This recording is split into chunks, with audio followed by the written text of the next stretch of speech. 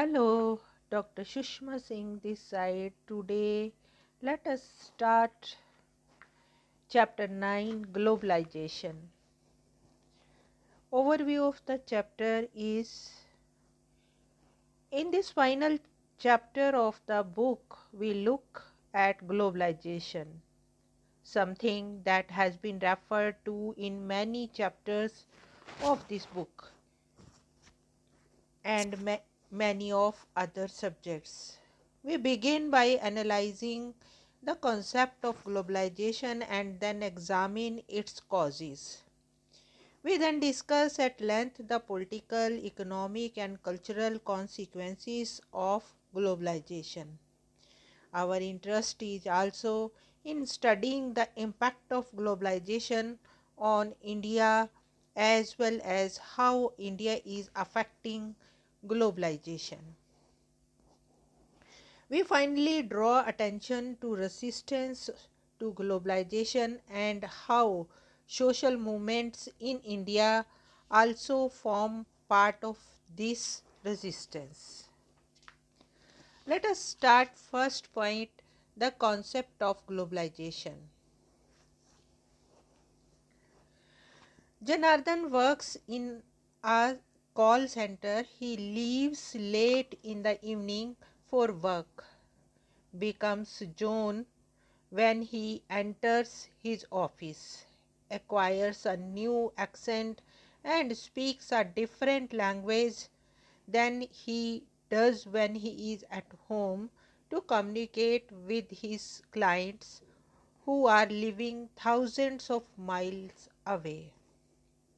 He works all night, which is actually daytime for his overseas customers. Janardhan is rendering a service to somebody who is in all probability he is never likely to meet physically. This is his daily routine. His holidays are also do not correspondence to the Indian calendar but to those of his clients who happen to be from the US. Ramdhari has gone shopping to buy a birthday gift for his 9 years old daughter.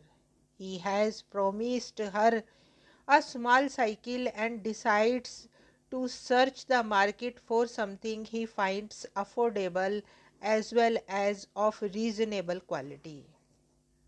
He finally does buy a cycle, which is actually manufactured in China but is being marketed in India.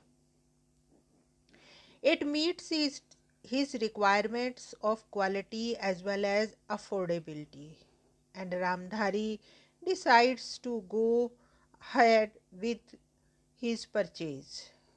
Last year, Ramdhari, on his daughter's instance, has bought her a Barbie doll, which was originally manufactured in US but was being sold in India.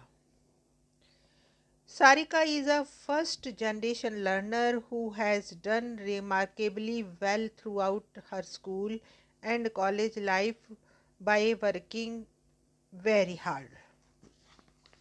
She now has an opportunity to take on a job and begin an independent career, which is women of her family had never dreamed of earlier.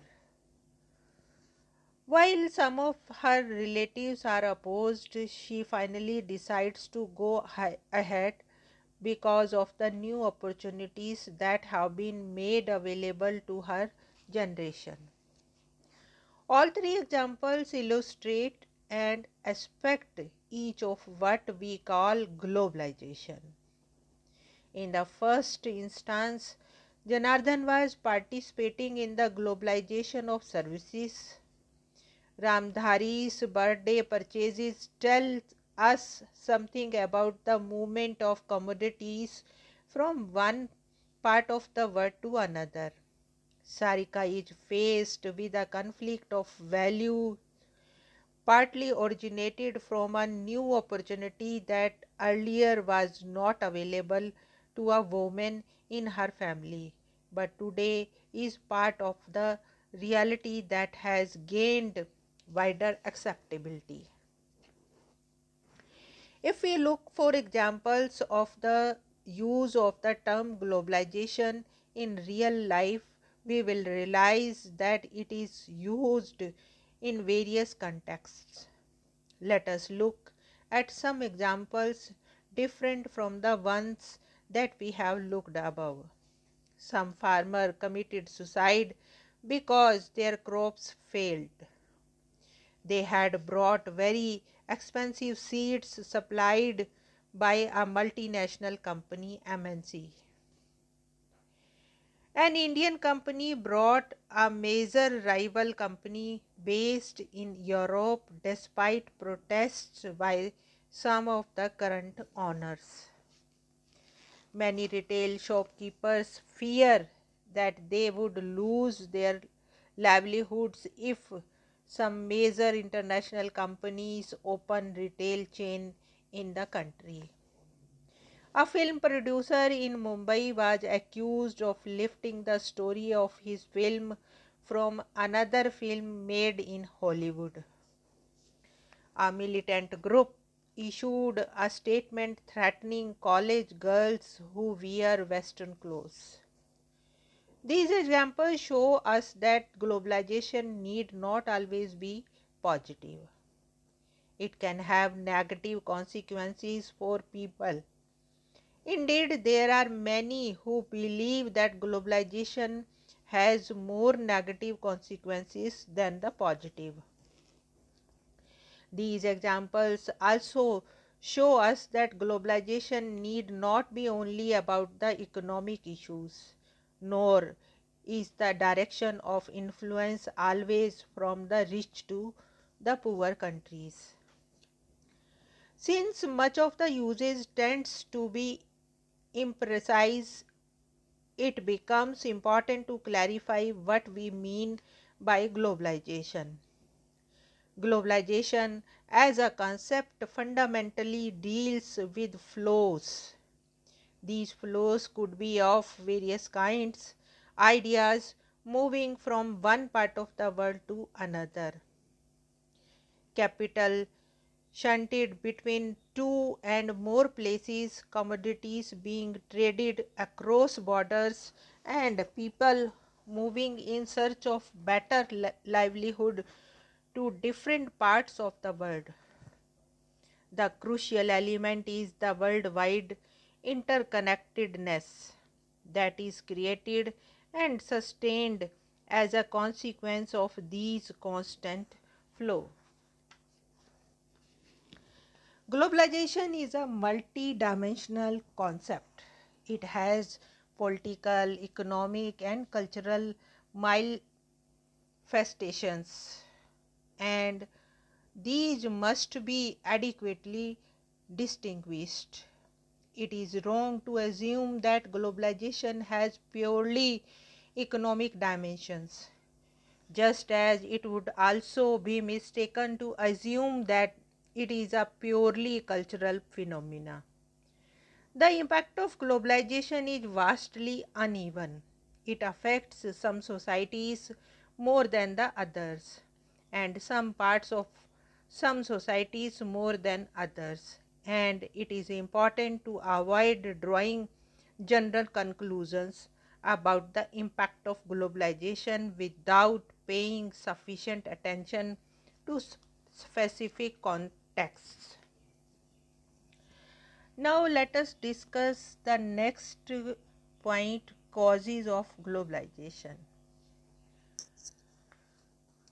What accounts for globalization?